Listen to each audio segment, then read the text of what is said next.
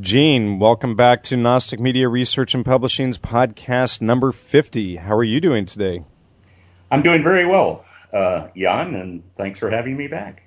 I really appreciate our in-depth discussion last week, and I'm excited to dive right back into this. Would you like to start out by giving a little bit of a recap on what we covered last week? Yes, and I'd like to say that although this may appear in depth, it's really just an introduction. But it's a fairly a good review as to what you can expect once you do start your studies. So I'll quickly recap what, in order of importance, what we're trying to achieve with the seven liberal arts, with the Trivium and Quadrivium. Number one is we're trying to discern reality from unreality. And it's through the Trivium, which the three subjects that are involved with the Trivium are actually the art and the science of the mind.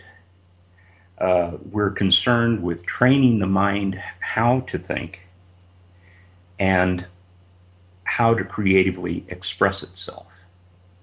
Now, with the Quadrivium, which we really haven't covered yet, we could say that this is really the art and science of matter. It has to do with the measurement of matter. This is the realm of extension. Now, mind, of course, doesn't have extension. But when we get into the Quadrivium, we tie mind and matter together. Now, Pythagoras, who was trained in the ancient world along a path of the mystery schools, starting in India, going through Mesopotamia, Persia, and finally to India. And it's in India where he got his final initiation and became a master of mind and matter. So he returned to Crotona, which was close to his home, which was in Italy at the time, and started the Pythagorean school of the Orphic mysteries. And they had their own initiation based on Indian initiation, and their own studies based on the Trivium and Quadrivium, which he himself put together. Now, later this evening, after we review a bit of the Trivium, continue with our discussion on the Trivium, we'll discuss how the Quadrivium was put together by Pythagoras and how he brought it to a common denominator in the way that he organized it. And it'll become self-evident as to how what a high level of thought he had been brought to through his trek through the mystery schools. And I guess that's a good segue. We've decided, you and I, that we might have one more interview, and this would be a good segue into a preview of the mystery schools. Tonight we're just going to continue with our Trivium and Quadrivium discussion, which is the art and science of mind and matter. Those both lead to the development of our head thinking, our brain thinking, our critical and creative life. But of course, there's another aspect to life, and that's our emotional life. So without reference to the mystery schools, we can't complete the circle of our education. So the mystery schools really go to heart thinking, as I say, our emotional life. And one of the very important ingredients of that is the initiation through entheogens, through coming to know whatever part of the mind it is that we go into. A lot of people have called it the unconscious, the subconscious, the ethereal realm. Who knows? All we know is that we can go in there, get a lot of information and insight that we really can't put into words. It's not that rare an occasion not to be able to put things into words. For example, just the results of our five senses. to try to describe in words something that occurs every day, which is sight. Now, if you try to describe what sight is to a person who has all his other faculties, has his other four senses, but he's blind and has been blind since birth, words are inadequate to describe this very mundane, ordinary, everyday thing. What is sight? So the same with all the senses. None of the senses could be described in conceptual terms, in words, to a person who's never had that particular faculty. So to think that the place that we go to, the journeys that we take within theogens are experiences that we can't put into words is not to be considered mysterious by just making that analogy to the senses. There are many things that we cannot define. In fact, not being able to define something is the essence of proof. Now, we'll get to the point where we'll be able to discern between proof and substantiation. But we'll get to that as we go through some of these commentaries on the Trivium. So in our next session, we'll distinguish the cultures. Okay. How the mystery schools began cities. How the temple religion started to build cities around themselves, and it's from the person who belongs to a city, a civilian, which we now call a citizen. This is what named its what lent its the origins to the word civilization. So there were city dwellers, and this became the culture of civilization. Now, to this day, we still have cultures among us that are what we call uncivilized, and that's a good description, but it's also an emotionally charged word. And those are the cultures of the clan and the tribe, who have never put together a temple religion to gather people from an area around them. Now, there's only one civilization if you take it back to its genesis, and that I'm going to call right here the civilization of Lemuria and the civilization of Atlantis. Now, we'll use those as euphemistic terms, that they just relate to something, but the more mature of those two civilizations, and I don't know if it's the oldest, I'm just saying that it's at times a little bit more mature than the other, is the one I call Lemurian, and that is the Chinese civilization. The cities that they built up, not necessarily around temples, but as is often the case with a mature person, they want to have their time to themselves. And China has been known for this, not wanting to mix with the culture that's outside of its own realm. And the Atlantean civilization is really the one that we belong to. We're a subculture of India. This is the culture that came out of India and spread westward for the last 6,500 years or so, and has taken over the civilization of the world. And you can trace it. All you have to do is follow Pythagoras's trip, his tour of the mystery schools backwards. The last one to do this of note was Alexander the Great. If you follow his path of conquest, it follows the path of Pythagoras back to India. When he was initiated in India, he comes back and brings what we call Greek civilization to that part of the world, but in fact it is the Atlantean civilization. And it's this westward civilization toward the Atlantic Ocean is the reason I refer to this as Atlantean. But from the Middle East up in through the southern part of Europe and then into Europe in general, and then of course over to the Americas. And now we're seeing these Atlanteans go home. They're going home to India. So they have circled the globe with their ideas.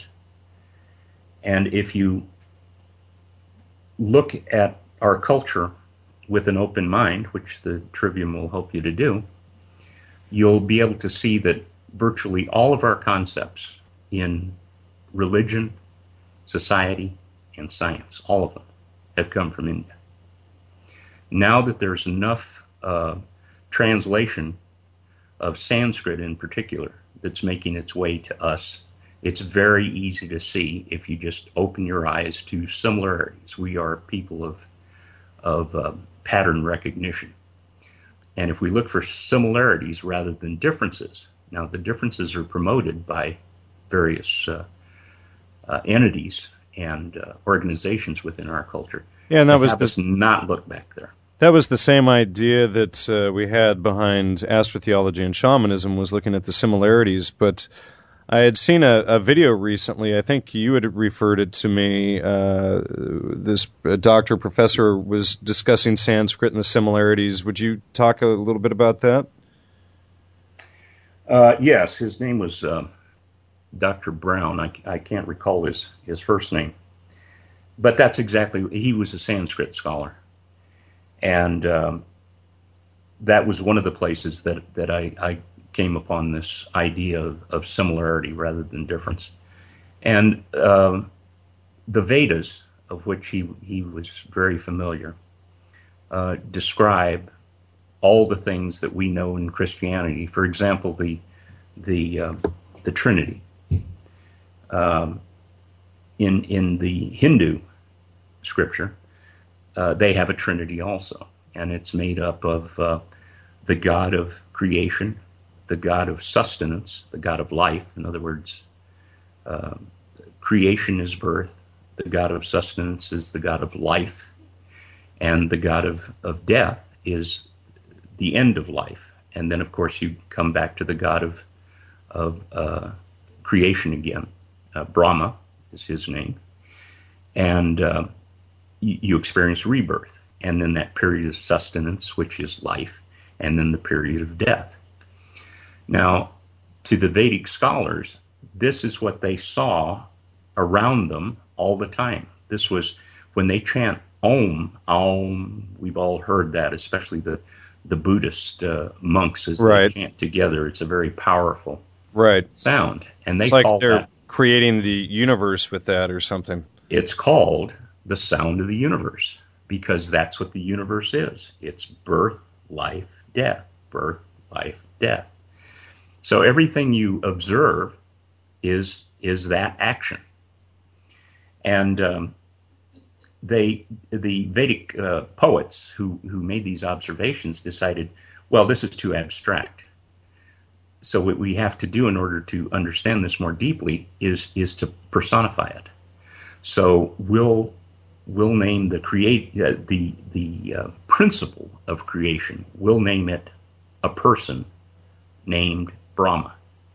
The principle of sustenance we'll name Krishna.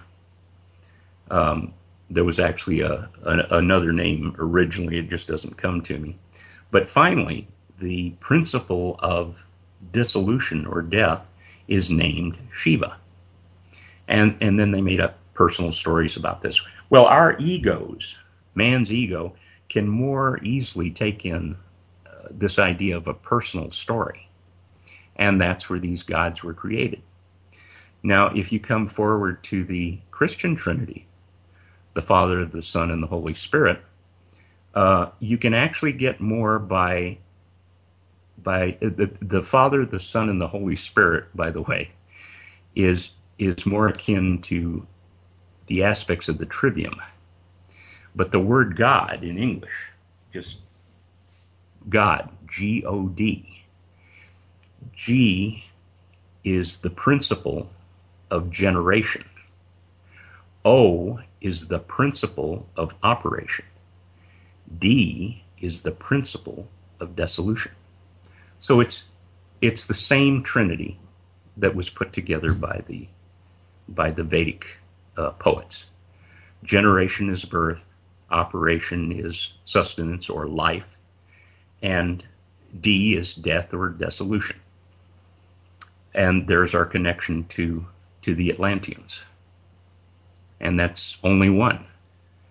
When we get to science, which we'll get to in the last section that we speak of the Trivium this evening, we'll discuss that a little bit further. So what distinguishes the civilization from the clan tribe culture is man's relationship to land.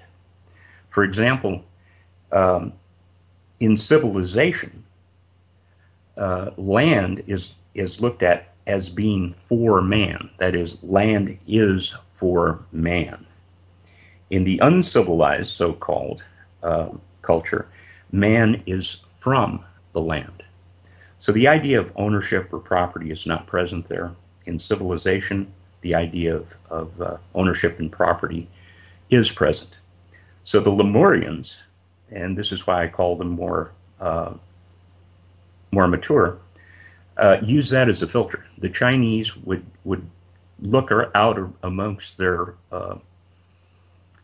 neighbors to the west and decide if they were civilized, if they were starting to gather into a city, not into a tribe or a clan, but into a city, taking diverse members of tribes and clans and making them part of the owners of the land. They've got this idea of ownership. So as we go along through civilization, we see that this idea of a property and the expansion of property is taken up with more enthusiasm through India, and they moved westward. And actually, the westward movement is not an accident. Of course, China was to the east, but westward is the easiest way to navigate over water and through the desert. You only travel at night through the desert. And it's much easier to steer on a western star than it is on an eastern star, because the star can be higher up in the sky. You can follow one star through the night with a higher declination, it's called. It can be higher in the sky, and then you follow it into the western horizon. Eastern, it cannot. It can come up, but you can't follow it up into the sky. It uses its usefulness after a certain degree up, and I alluded to that with the 5-3-4 Pythagorean triangle on the ship and mast that was used by ancient mariners. But at any rate, that's just one tie-in as to why the migration was westward. But about 6,500 years ago, this idea of ruling the world came into someone's mind, and that was the big idea. That was the enterprise that was coming to be. And they used some of their knowledge of geometry to decide that they could tame this globe, which they knew it to be a sphere, by symbolically squaring it off, by making a cube of it. And when you have squared something, you've standardized it in the terms of one of the aspects of the mystery schools, the Freemasons. And this is symbolized, of course, when you graduate, say, from high school. Your round head is put under a square board. and you're now a square person. You can take your square head. You're a blockhead. You're a blockhead. You're a brick in the wall. Pink Floyd made allusions to that in one of their Another brick in the albums. wall, right? Well, they made an entire album called The Wall. Right, and the lyrics are, all in all, you're just another brick in the wall. Another brick in the wall. And this is see, you're being standardized. You're being standardized by these Atlanteans. And Atlanteans I'm using as a term because it doesn't have an emotional charge to us, like Freemasons or Zionists or Illuminati, and on and on and on, which are all just frontmen for whoever these people are. And in the final analysis, it really doesn't matter who they are. What matters is what they hold in their mind that you can come to hold in your mind, and either decide to continue to be a block in the wall, or decide you don't want to build the wall anymore and become your own person. So at any rate, we're going to study this a little bit more in our next session. And right now we're living, as I say, we're living through this the final stage of squaring the globe. We're putting a cube on it, and the word that we're using for it nowadays, so that we can blame one of the front men rather than the people who are actually doing it. If we want to blame anyone, it's called Zionism. That's what Zionism is. It's squaring, it's cubing the sphere of the world to a standardized plan. So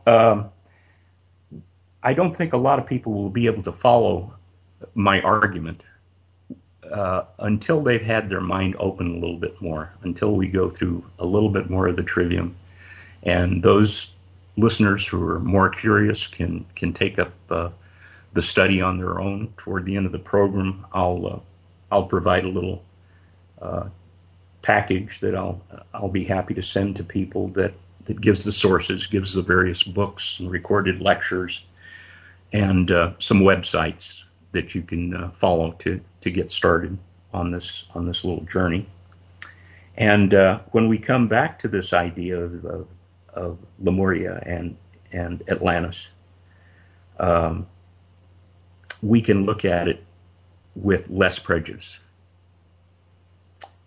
So that's going to be the goal between now and then. So right now, why don't we just get back to a little bit more of the review of the fallacies, because this is the one part, the one of the four parts in logic. We're in logic now, in the discipline of logic, that is applicable almost immediately, and this goes directly to critical thinking. So we'll take our little trek tonight from critical thinking and finish up with creative thinking before we move on to the review of the Quadrivium. So we left off last time with ad ignorantium. Tonight, let's start with appeal to emotion, which is what I'm trying to do. I'm trying to eliminate the emotion when next we meet, so that we can get the emotion out of the way and see what the argument that I'll be presenting is at its core. So an appeal to emotion is the attempt to gain support through one's emotion rather than the objective substance of the argument. Now, here's one example. And before I go on to the example, I want to say that whenever you get into a study that's as abstract as what we're talking about here, how to train the mind, you need a lot of examples. You need the substance of what we're trying to say. In other words, we need the explanation in the abstract, and then we need instances. We need examples before the student really gets it. So we'll go through a number of case studies with each one of these. And if you don't get a particular, if you don't get the concept clear in your mind in your own studies, this is the path you take. You start looking for examples rather than trying to go through the abstraction itself. So, appeal to emotion. Here's an example. I need a raise in salary because my children are economically deprived. Rather than, I deserve a raise because of the increase in productivity my innovations have brought to the firm. Now, the first sentence was appealing to the boss's emotion, and it's used a lot. I mean, just look at the news, and you'll see people trying to appeal to your emotion all the time, especially with commercials. But also, it's making its way more and more into what we call reporting the news.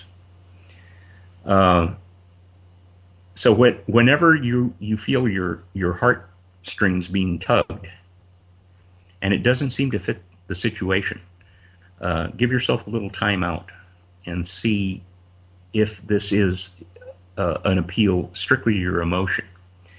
And that doesn't mean you have to write it off right then.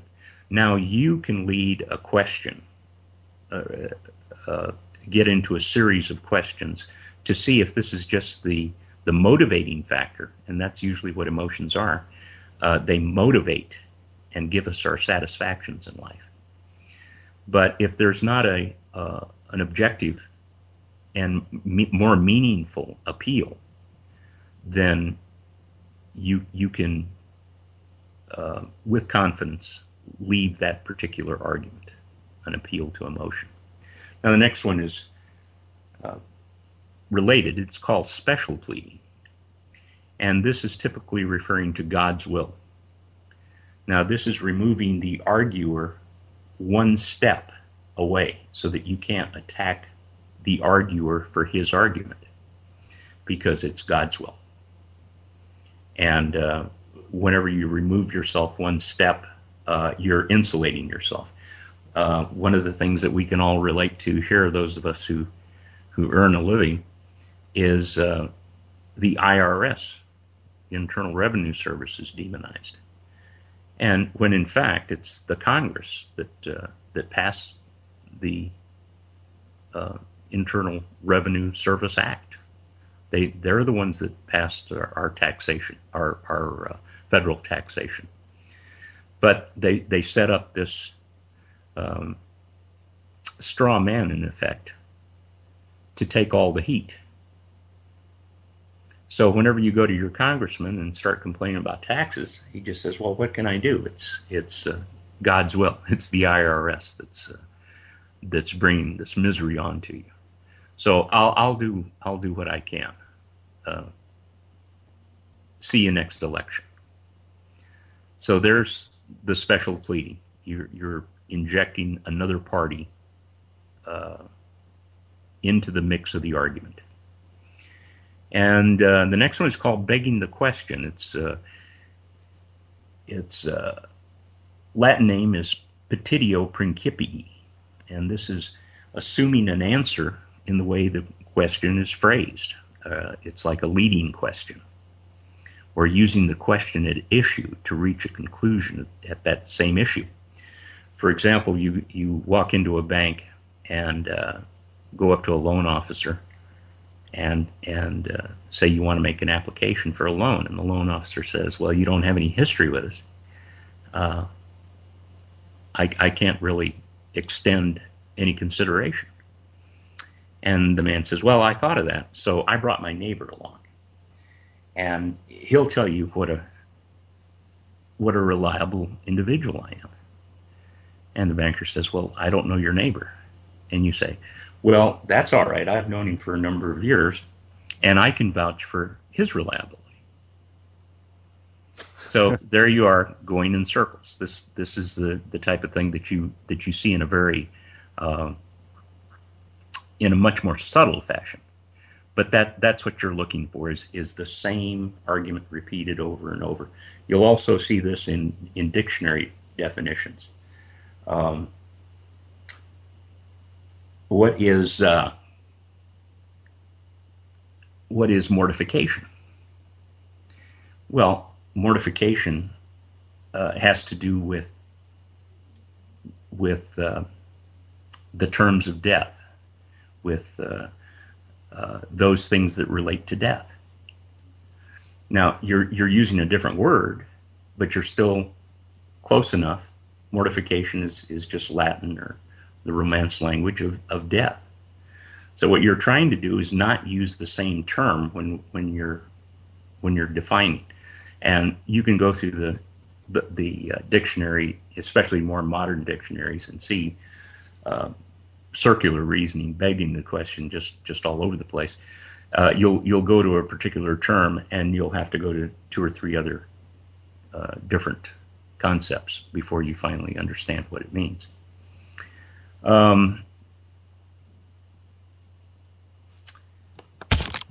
Let's see, a non sequitur, the Latin term for it does not follow. The logic falls down. It's cold today. Well, it was cold yesterday. Now, that may have a seasonal component to it. It seems to follow. But if you're getting into an in-depth analysis, just going back to the appearance is not enough to bring forth validity or new knowledge.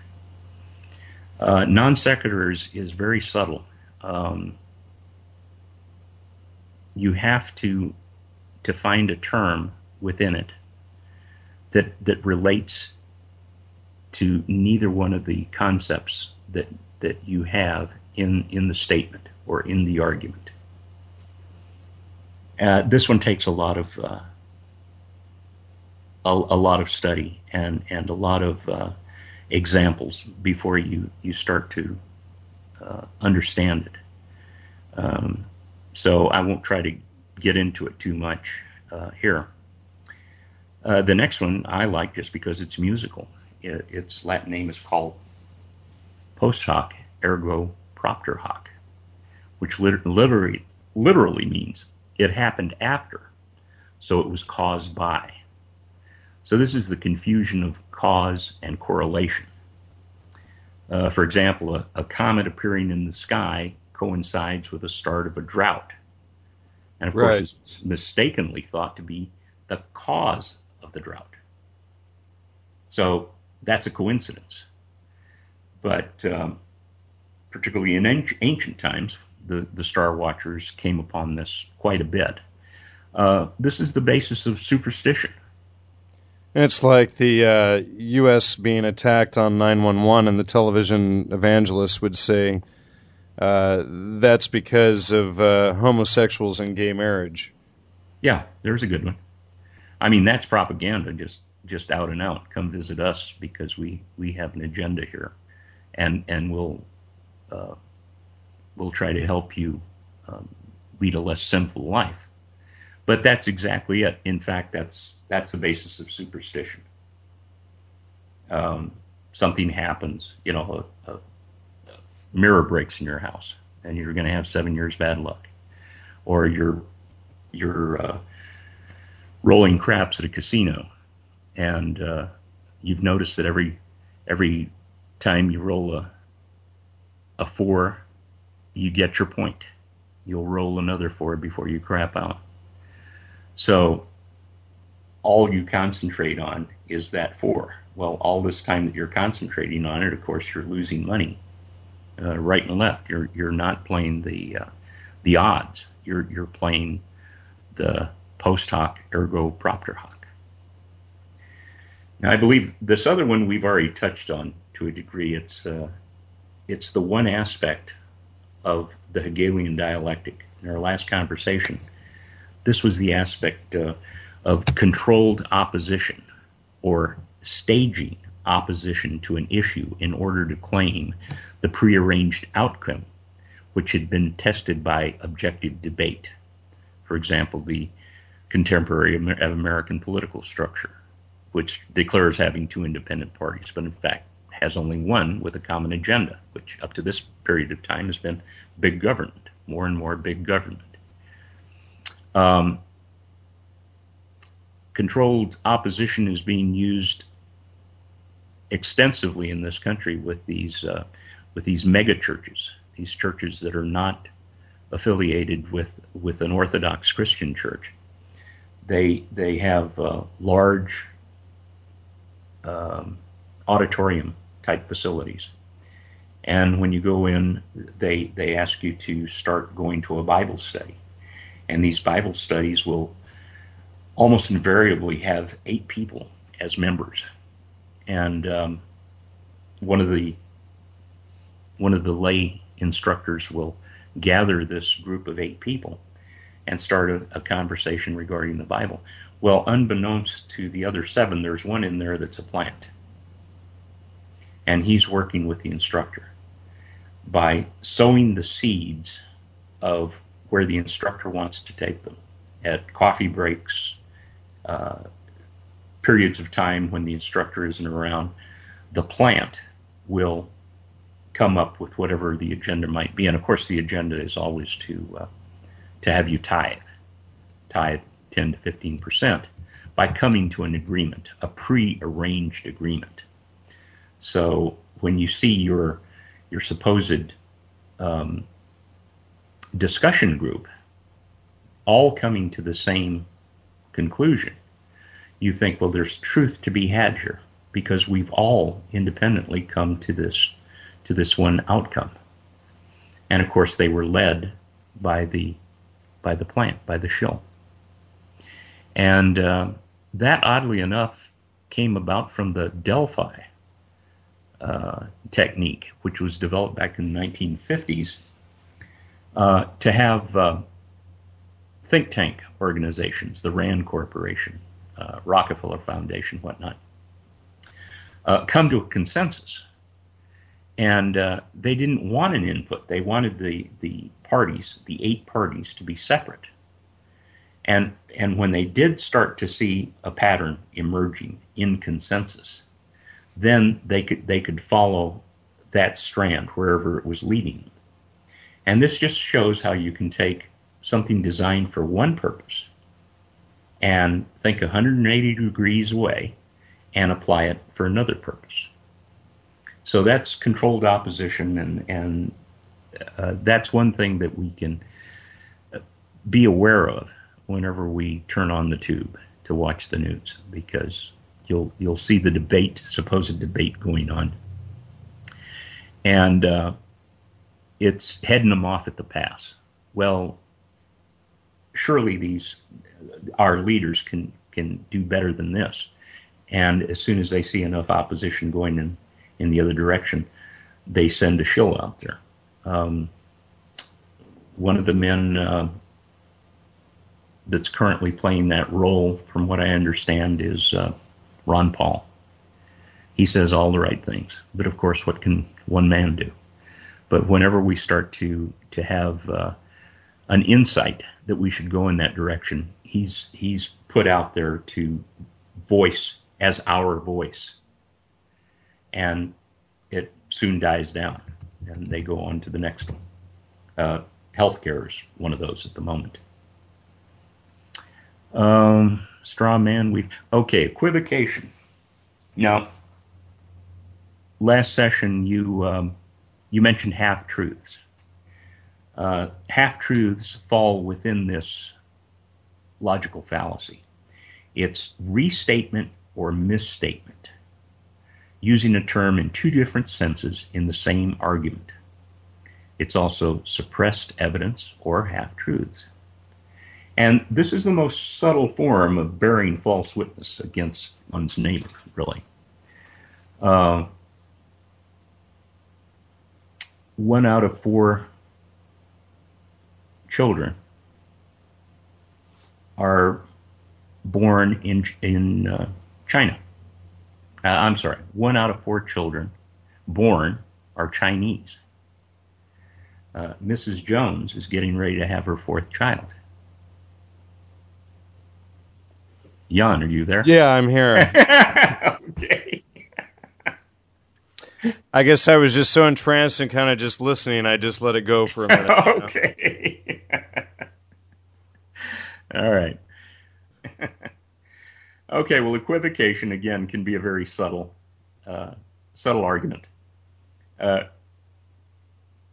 Because we don't know what's being hidden.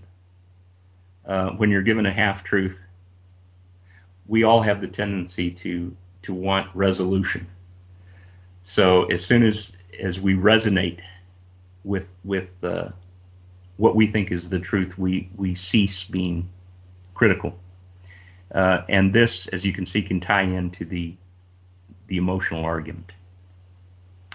Now there are other subsets of this. Another one is the use of weasel words and phrases, such as we haven't seen this for a while, but using the term police action for war to get around limitations on presidential power.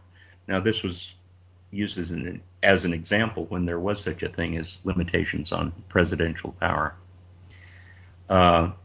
So that's one of the important arts of politicians, is to find new names for institutions, which under old names have become odious.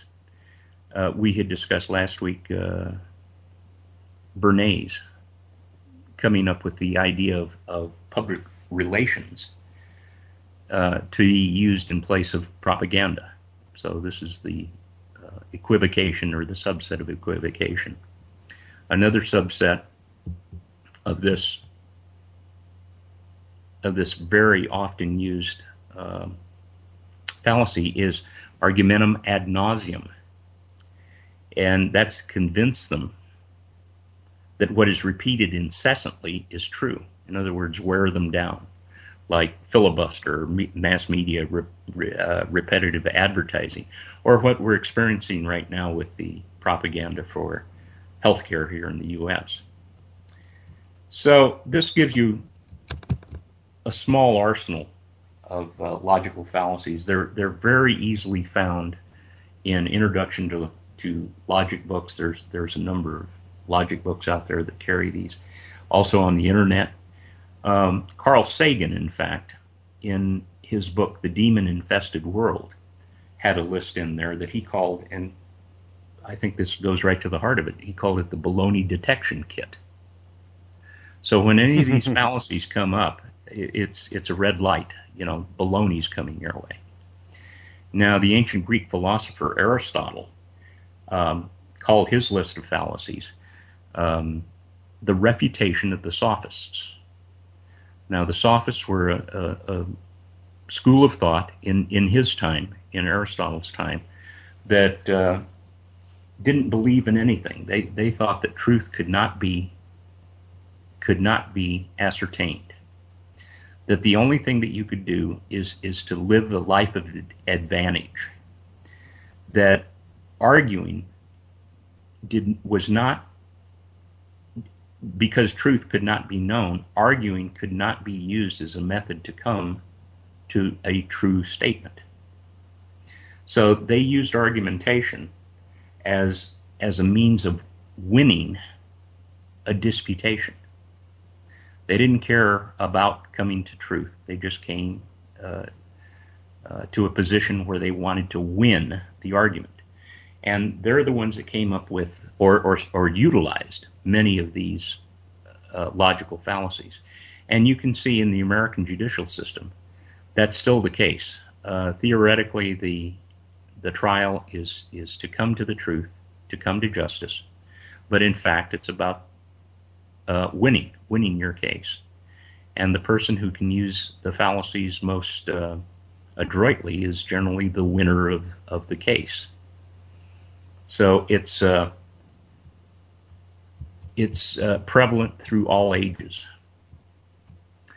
Now, as I say, there's not one particular list of fallacies, but once you become conversant with some of these, you can see the fallacies in everyday language and entertainment, so-called news, and so forth. But you can also question a lot of the assumptions, particularly in the fields of history and science, as they've been presented to us,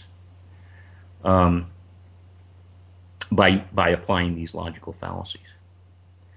So now we'll go on to the next section, the third of the four subjects, which is the rules of definition. Now, the object here is to devise a method by which to isolate the essence of a word or concept. And it was in the West that the philosopher Socrates, who was one of Plato's teachers, came to be known as the father of definition. He said that his emphatic prescription to clear the muddle, contradiction, and confusions of men's minds was to define your terms. Terms, as he used it, was words.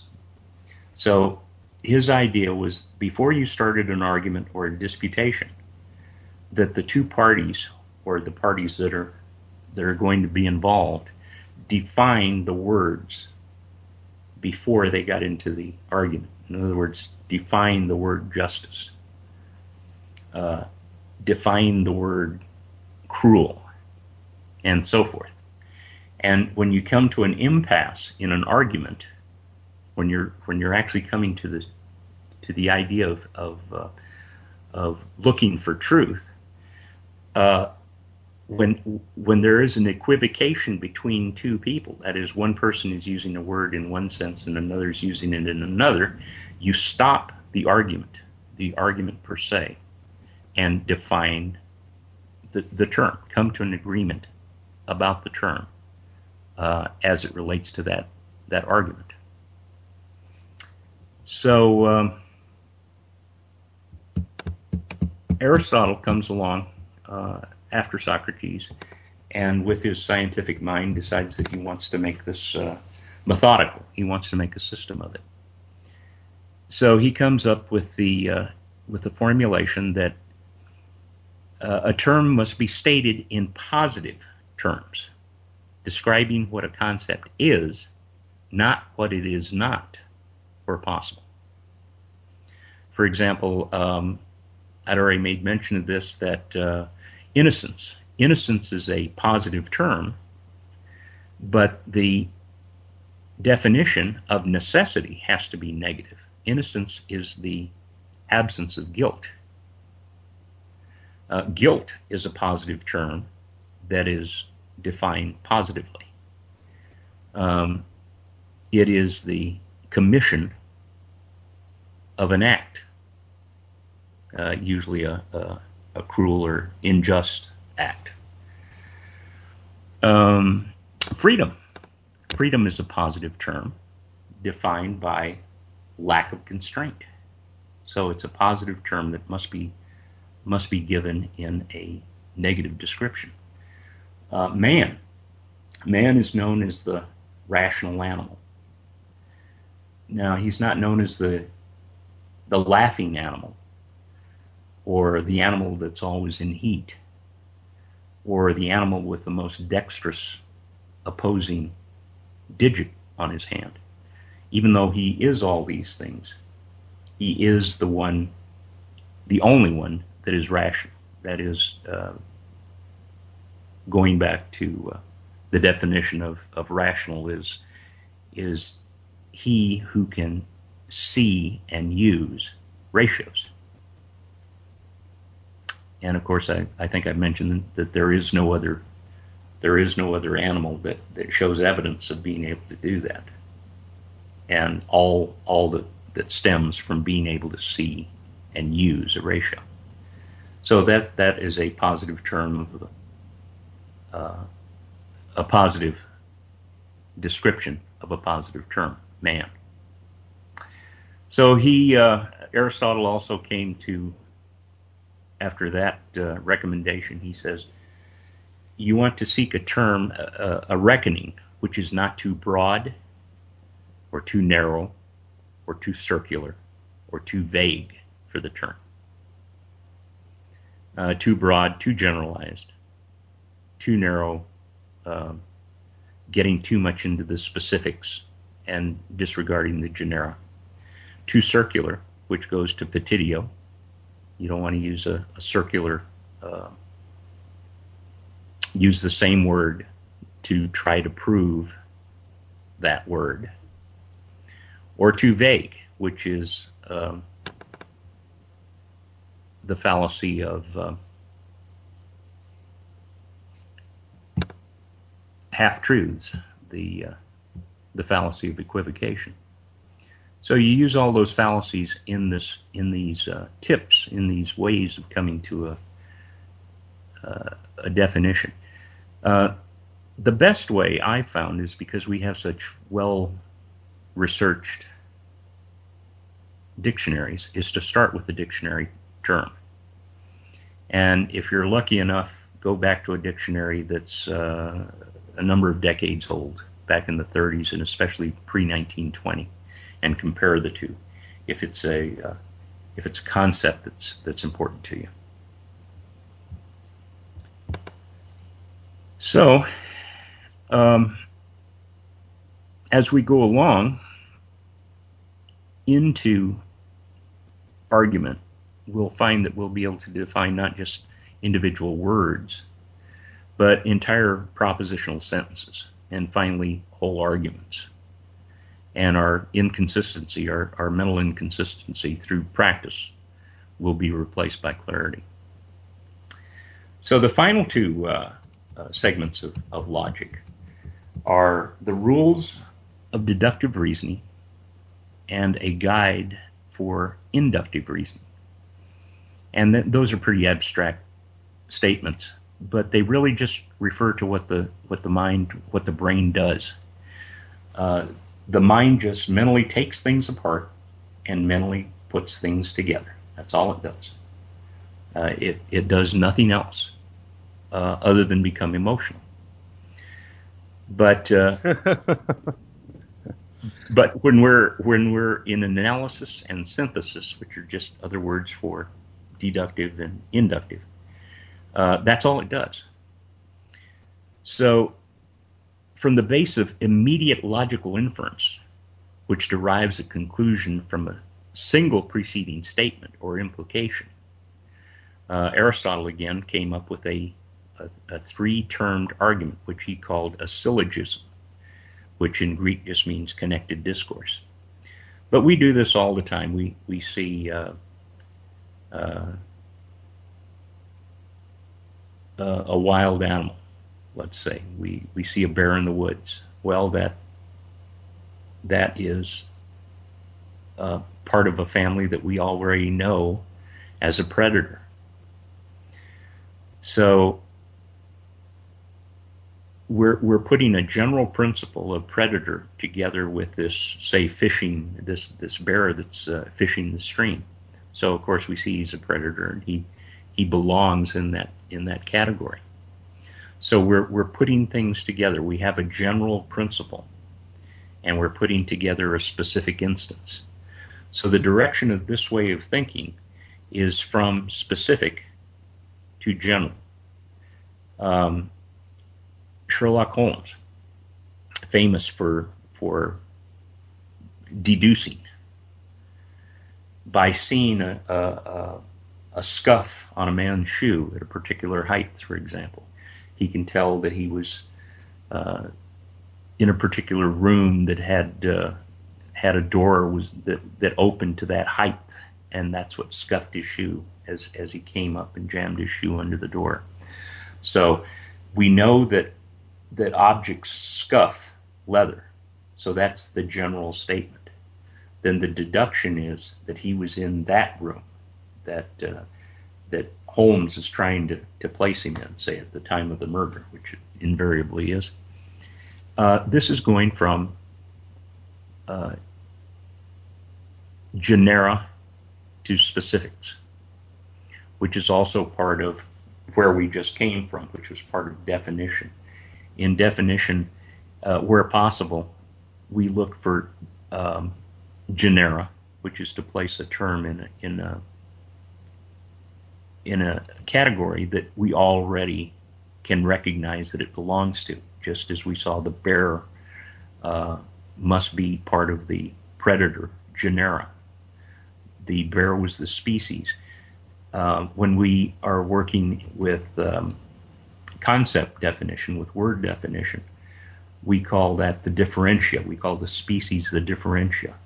In other words, it's the word that fits in the general category, but the thing that makes it different from every other member of its category, of its genera, is this specific thing. Like the differentia of man is rational, that he can see and utilize ratios. So that's the differentia. Or in rules of analysis, that's the species, general and specific.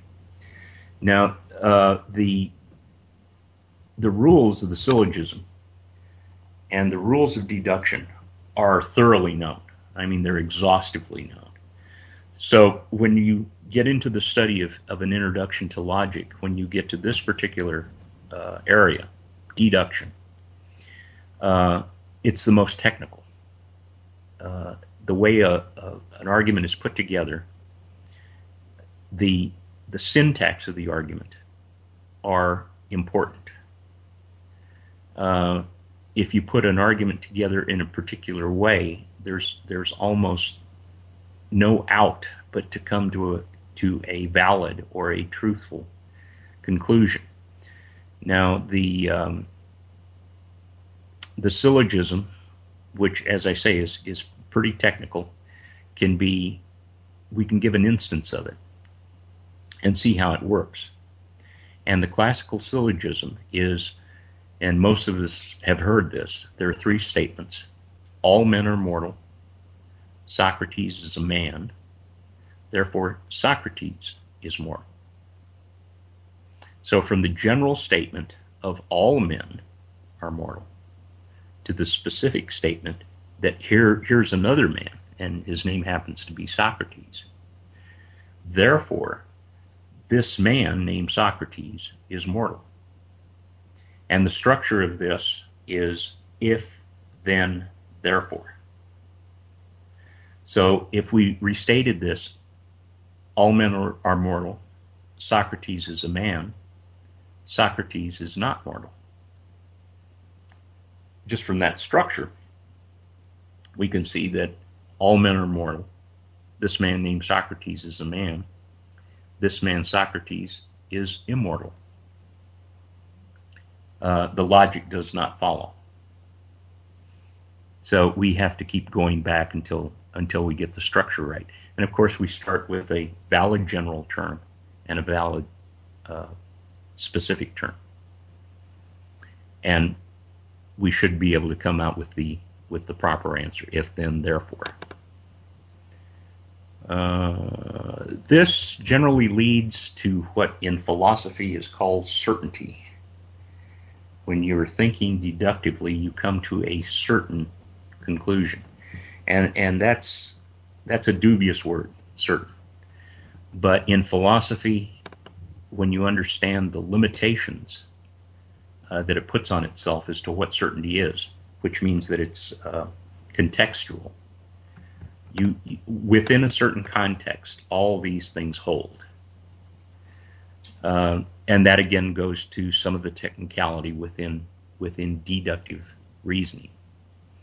And deductive reasoning generally leads you to that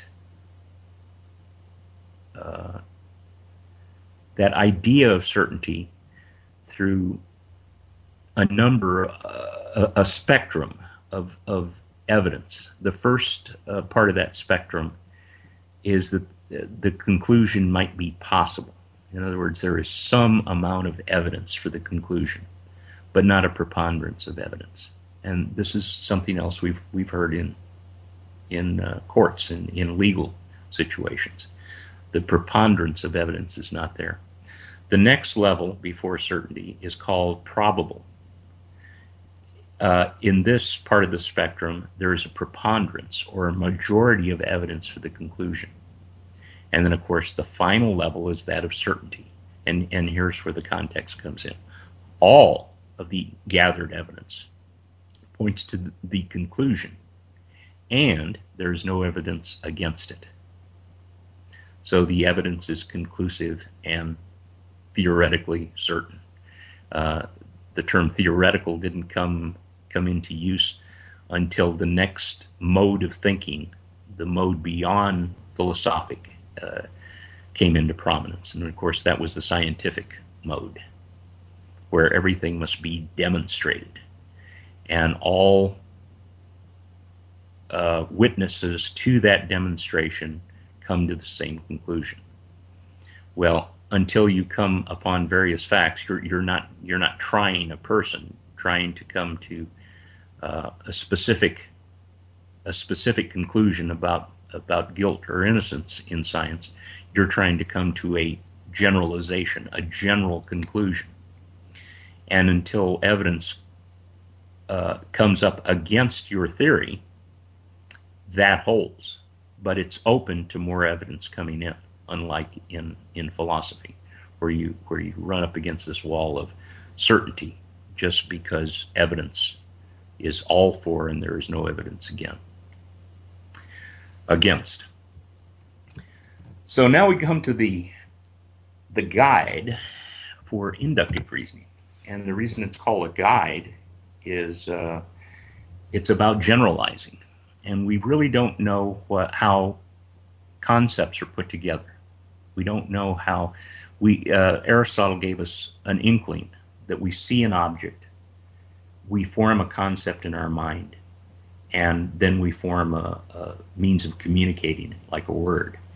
But we really don't know how we come upon this concept. Now, if you're part of the entheogenic way of thinking, if you're part of the psychedelic school of thought, we know how these come into being. We're shown, we're told. The medicines speak to us. The universe speaks to us. Whatever. Then we go back and deduce from there. Yes, this insight that was given to me can be proven in this specific instance.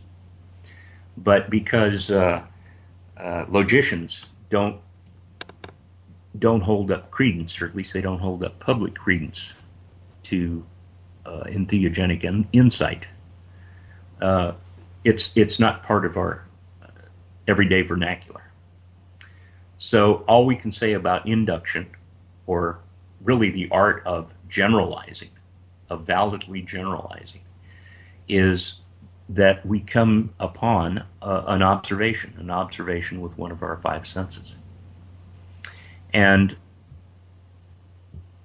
we see that it appears to be a feature in reality. Like one of the first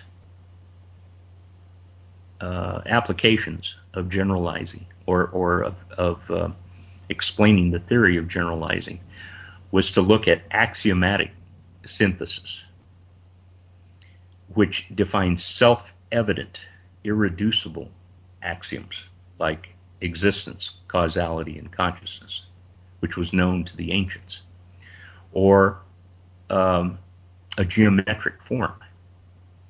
A circle is self-evident, a square is self-evident. Whoever is sighted and looks at that and is rational will always agree that those things are self-evident. Now, existence, although I've given a definition for it, in the final analysis, it's just like trying to describe red to a person who's never been sighted. All you can do is point. And what is existence? It's that. What is consciousness? It's somewhere within the skull. That's the best place to point. Causality. That seems to be an action that causes a lower level action, but we really can't give it a definition. So the next method of generalizing was what was called perfect or enumerative induction, which was hypothetically to observe every instance of a phenomenon before advancing a general statement of principle. So that's essentially saying you have to know everything before knowing anything. So enumerative synthesis really just leads to probabilities. You see a number of instances, so you make the statement. And this is really where science took off from. How do we test ourselves a little bit more intensely, so that we can come up with a better statement? And we'll always leave the door open by calling it a theory. Yes, this appears to be true with all the indications and evidence we have now, but because we have a realization that we don't know everything, we can't say that it's definitive. It's true enough. That's what science really is. It's true enough for this particular task or this particular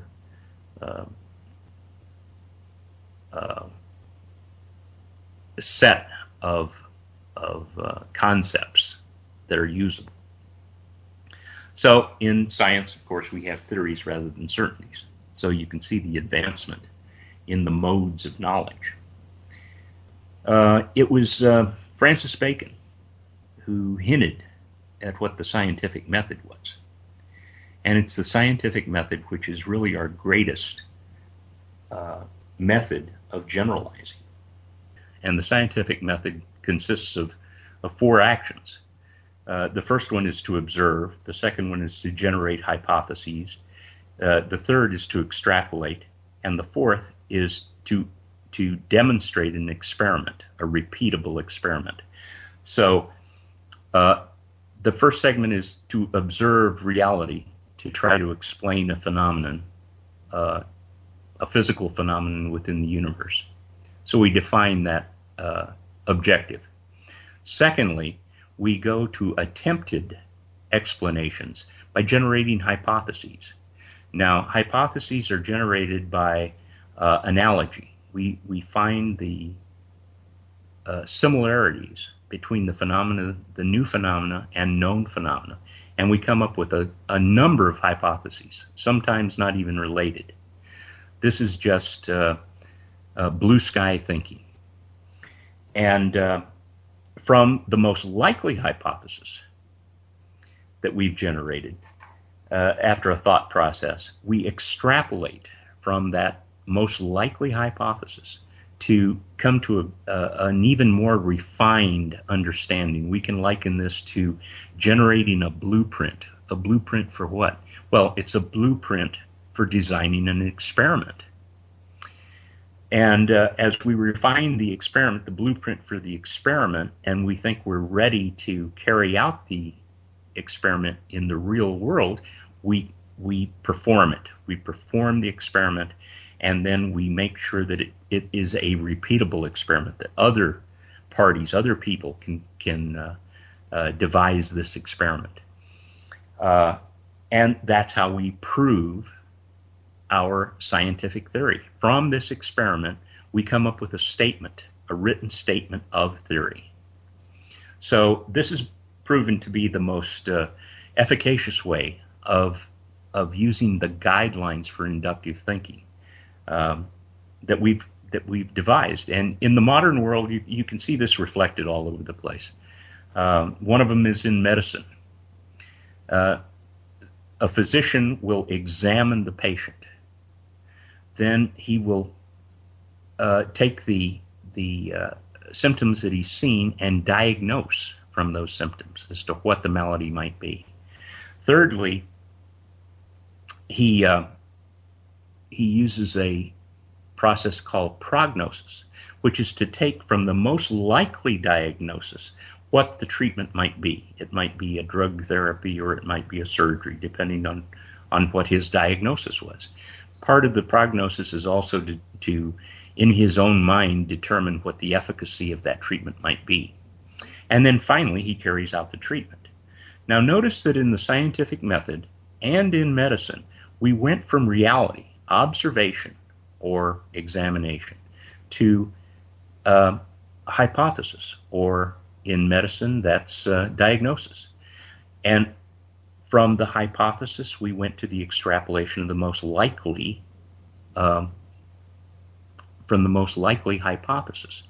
In medicine, we went to prognosis from the most likely diagnosis, and finally down to action by either performing the experiment or treating the patient. Now let's look at what this process really is. It's the process of going from reality, from observation, to a process completely in mentality, which is hypothesis formation, or in the case of the physician, diagnosis. And next down, we go to extrapolation from the most likely hypothesis. And this is a completely mental exercise also. Prognosis, likewise with the physician. It's a completely mental exercise that's more focused than the mental exercise just above it. And finally, we take it back into the real world, into an experiment or to a treatment. So the process that is common to both of them is going from reality to, let's say, a shotgun view of mentality of our own mind from whatever we saw from whatever we observed in the real world, to a rifle shot, which is the second, the third level down, the second mental exercise. That's the rifle shot. That's the one that's more focused, and finally back to reality, to take action. So this is, if you look at it without the two steps in the middle of the shotgun mental exercise and the rifle mental exercise, you can actually break this down into 3 steps, which again takes us back to the trivium. With grammar, we take observations of the real world and put together a body of knowledge, of similar knowledge. In logic, it's a completely mental process. We take what we've learned from our body of knowledge and brought understanding. Now, coming to an understanding is a completely mental exercise. And then we express it in the real world, or utilize it in the real world as wisdom or rhetoric. Wisdom, remember, is the use of knowledge and understanding in the real world. So that pretty much covers the areas of the trivium. And once we have trained our minds, or come to a general understanding, a conversant understanding of the trivium, we can move on from the methods of training and using the mind critically and creatively. We can now move on to the realm of extension, or the quadrivium. Now, the quadrivium, the 4 classical subjects in the quadrivium are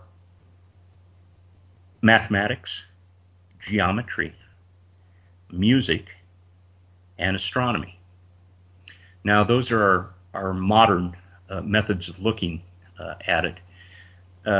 Pythagoras put this group of subjects together, or at least he's given credit, I must add. He's given credit in our culture, in our version of Western culture, as being the one who put these together. And the common denominator that he used was number. Now, another aspect that's been hidden from us over the years is that of number. We generally think of number as being ways to count, and that's all it is. You count out a measurement, or you count out a probability. But I had already mentioned in our last session that numbers have qualities. And they're not just for counting. They're for making analogies. For example, 1 is unity. 2 is the first division. 3 is the first number, beginning, middle, end. 4 is the first encompassment, the box. 5 is the first number of life. 5 in a lot of cultures marries male and female. For example, what it's made up of, its factors. 2 and 3 also means male and female.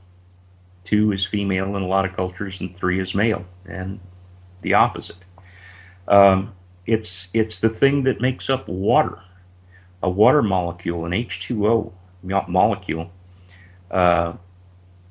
always has an angle that would make up a pentagon. So water in its liquid state makes up a solid geometric figure called an icosahedron, which is made up of a series of pentagons, and that this is where the water comes in. Makes up the corners of the pentagons. But this is why water is called in its liquid form a fluid crystal. Again, getting back to 5 as that which brings about life. 5s are found in apples, flowers, hands, and feet. One of the interesting points here does not have to do necessarily with life, but it's the planet Venus, the goddess of love and beauty. It draws a 5-fold pattern around Earth every 8 years. And we see this symbol in a lot of places. It's the pentacle, the pentagram inside a circle. And that's to show the path of Venus when it meets up with Earth. Every 584 days it comes close to Earth, and over a period of 8 years it forms that star pattern inside a circle. And this is a symbol of the United States Air Force, for example. So we see that in there. The next number is 6, and it's the first perfect number. Now, the idea of number in the Quadrivium is that we're explaining what the qualities of the quantities are, and 6 is the first perfect number. Its factors, which are part of their qualities, the things that divide into it, all add up to 6. The first 3 digits, 1 times 6, and 2 times 3 are 6. But you add those up, 1, 2, 3, the first 3 integers, and you come up with 6. And that's the first perfect, what's called the first perfect number. There's only one perfect number between 1 and 10. There's only one perfect number between 10 and 100. That would be 28, the number 28. And there's one perfect number between 100 and 1,000, and so forth. So these are the qualities in mathematics. This is what properly we should be taught when we're taught the Quadrivium, the qualities of the quantities, the story behind the number itself. Now, math, exists outside of space and time. So number just refers to itself outside of space and time. It's an abstraction. It's a human abstraction. And this idea of number relating to itself goes to the next 3 subjects. Geometry is number in space. Music, or actually harmonic theory, is number in time. And astronomy, or really what we might more properly call cosmology, is number in space and time. So this is how Pythagoras, let's say, integrated those 4 subjects, in that they all relate to number. They're all measurable. When we get to geometry, we can measure, as we did with the Pythagorean triangle, the numbers that make it up. And we can relate these numbers to all geometric patterns and symbols. So this is number in space. We can find edges and faces and vertices of polygons, for example, that are geometric shapes. Next, we go to harmonic theory, and this is number in time or interval rather than space. So there are only so many of all sounds that can be made in the various in the various vibrations that are harmonic, and they're the octaves. There are eight notes within the octave, and they're all separated by a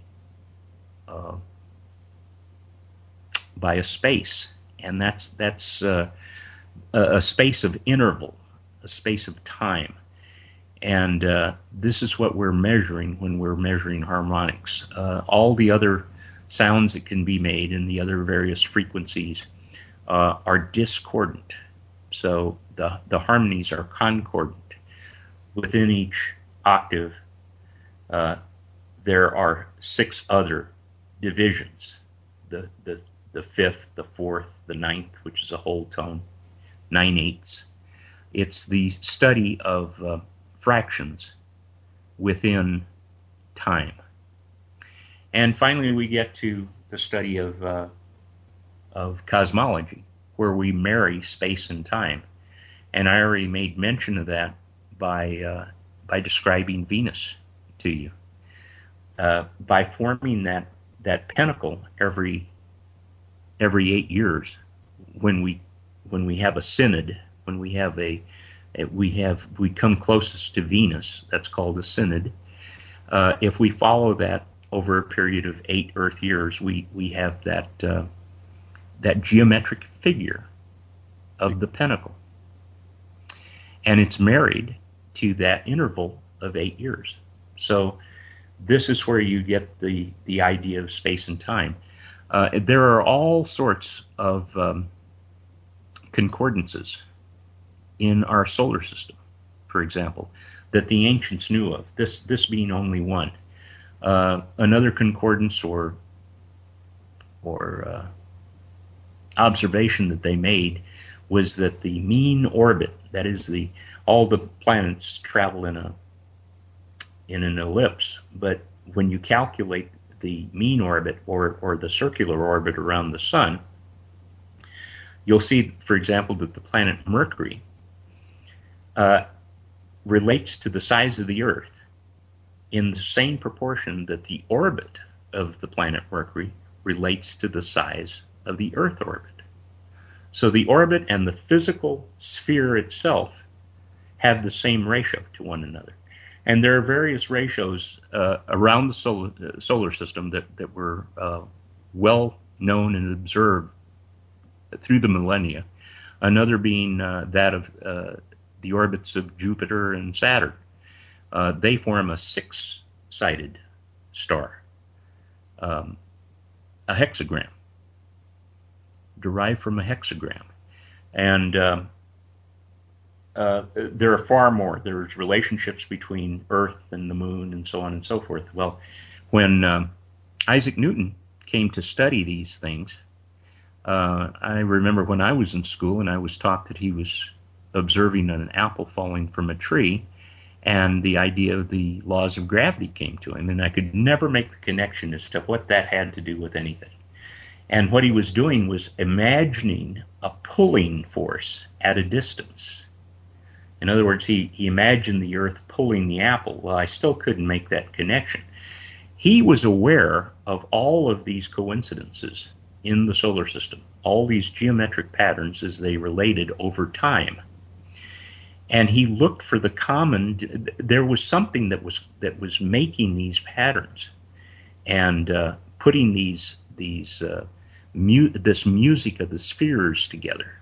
And he knew what those relationships were. This is the music of the spheres along with the geometry of the spheres. And what he found was this ratio, this squaring ratio, that if you imagine a pulling force, that force decreases by the square of the distance. And in the other direction, it increases by a simple square. If something is 10 units away, it has a particular attractive force. When you move that to 20 units away, you multiply 10 times 10. In other words, it's twice as far, but the force is 1/10 rather than 1/2. It's 1/10 of what it is. And this all coincided with the geometry that these coincidental geometries that he observed in the solar system. So what you're saying is that the apple isn't a metaphor for the mushroom? Well, it could be. I think that he was known to have partaken of direct knowledge. He was known to have experimented with inductive thought processes. No, I think he actually saw the apple, but that's not to say that he didn't gain the insight of putting those age-old observations together with the help of the plants, of the medicines. I know that other people in science, well, of course, we know of the modern biologists and microbiologists that supposed what the structure of DNA was, or in the 19th century, the chemist who came up with the structure of benzene by thinking of the Ouroboros, the serpent with the tail in its mouth. And where do you get these? You know, the Ouroboros, yeah. Yeah. I just can't help but think with this talk about all of the geometric formations and things like that, that's one of the primary things that people report under the influence of psychedelic drugs is geometric formations, and going into the worlds where it's all these different geometric formations and things. So that's interesting. Well, that's the first stage. I have my own personal method of describing various states, and to me, that's the hallucinogenic state. And they're common to all of us. When we're speaking to the plants or to the chemicals, whatever they may be, we have very similar experiences. Now, this is why I have an emphasis that education consists of the 7 liberal arts, plus the direct experience of, I think you have to go, in my terminology, to the level of entheogens. This is when you see God. This is when you lose your atheism. Right, and you've moved past all of your fear of all of the emotional-based propaganda regarding these things, and then you can approach them in a mature way, ready to experiment with them for what they're really meant to do. Well, you can use them in complement. I like Stanislav Grof's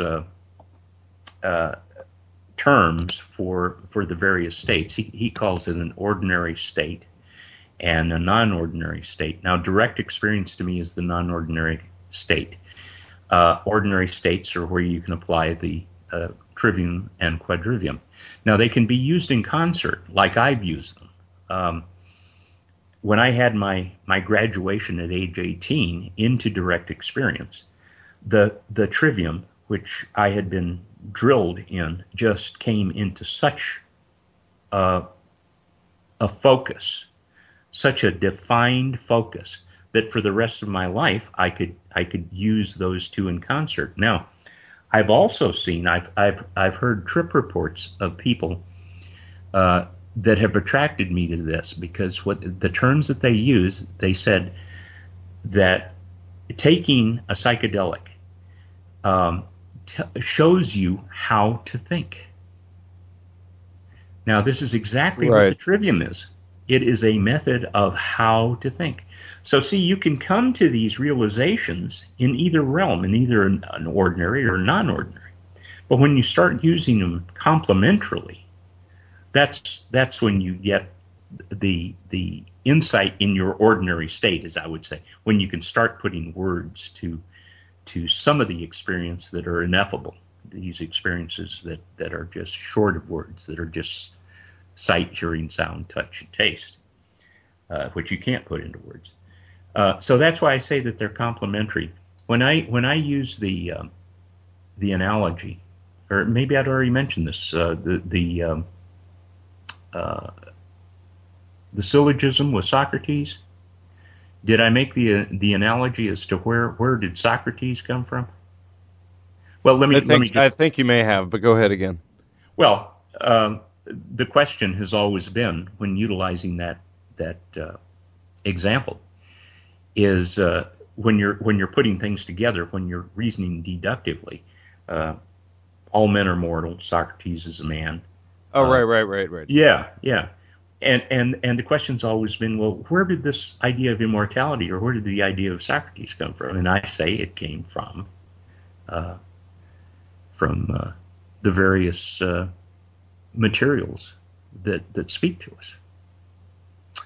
So we get, of course, we don't do this in our current culture, but we can get into the argument. That is, to find the truth of what came first, the chicken or the egg. And I tend to go along with Terence McKenna's idea that it was the plant kingdom, if we want to call it that brought about our higher states of ordinary realization. I think that's where our knowledge originated, and we're just refining it in our ordinary states. Would you like to review for us once more what the importance of this has been to your life of learning? Well, I can give you the chronology, because from my seat in life now, as I'm coming to the last stage, I can look back on my life and review it in such clarity and with such new insights at this point that I can see various points along the way that were pivotal. And of course, I didn't know it at the time when I had my guru, so to speak, who was letting me in on the Trivium, that would be the long range strategy that I'd use. But my first initiation, my graduation, of course, was at age 18, when I had direct experience through LSD. And that was pivotal. I mean, I can point to that as being one of the pivotal times in my life. And then from there on, when I went into the second stage of life, of receiving from life, that's when I lived the actions of a person, of having a career, having a family, and so on and so forth. And then I hit that age of 55, 56, and there just seemed to be something that was going on in my psyche. I didn't know what. But you tend to review, or many of us, if you're of my type, we tend to review our lives. And one day, for some odd reason, I came upon your website, and I don't even know why. I think I was looking up something on Gnosticism. And I saw your book, the book that you wrote with Andrew Rachaji, Astrotheology and Shamanism. And there were just some intriguing things that I just intuitively went to. So I ordered the book. And I opened it up, and I went through it in 2 days. And this, I can honestly say, was another pivotal point in my life. All these somewhat fuzzy ideas in my mind as I reviewed my life came into a focus that I had in an ordinary state, as I had at age 18 when I was in an unordinary state. When I saw you explaining astrotheology, it just took me back to my childhood, when my mother's mother, my maternal grandmother, who was quite a sky watcher, instructed me as to what was happening there in that city of Las Cruces, which had a large mountain to the east side. To the east side of the city, so I became very aware of under her guidance as to how the sun, the moon, the stars rose above the peaks there. That's why I mentioned at the very beginning of our first interview that this place had a meaning to me.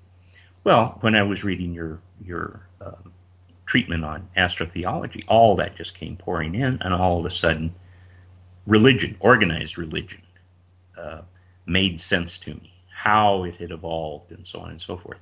And then, of course, when I went to the shamanistic portion, the idea of direct awareness, then everything else that was lying fuzzy in my mind came into focus. So I wanted to thank you and give a recommendation to people who have not read the book to get it, because as I say, it was one of those transformative moments in my life when those subjects were made explicit.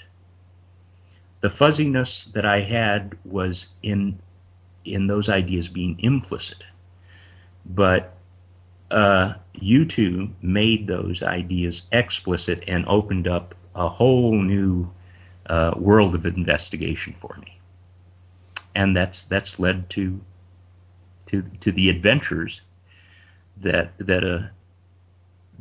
a senior person can now have, the adventures in mentality. Well, thank you for that. I appreciate that. Well, thank you. All right. Do you have any last words? Would you like to give out any contact information or anything like that for the audience? Well, my last word is to claim your humanity by learning on your own and thinking for yourself. And I think I might be able to give my source material. I've gathered up a bibliography and a couple of articles that I've written that might succinctly give the ideas that we've been discussing the last two sessions in written form. And if you just contact me at 534 Trivium, and I think we all know how to spell that by now, Trivium, at gmail.com. That's 534 Trivium at gmail.com. Great. Well, thank you so much for coming on, and I definitely appreciate all of the information and you sharing this so vividly for the audience and for myself as well. And I look forward to having you come back on the show again sometime soon to talk about, well, you had a couple of different topics I think that you wanted to talk about. Maybe we'll have to do two shows. Well, let's see how the next one goes and how it might take us into the next topic. And yeah, I'm looking forward to that, Jan. Great. All right. Well, I'll be in touch with you soon for that. And I guess that's it. Okay.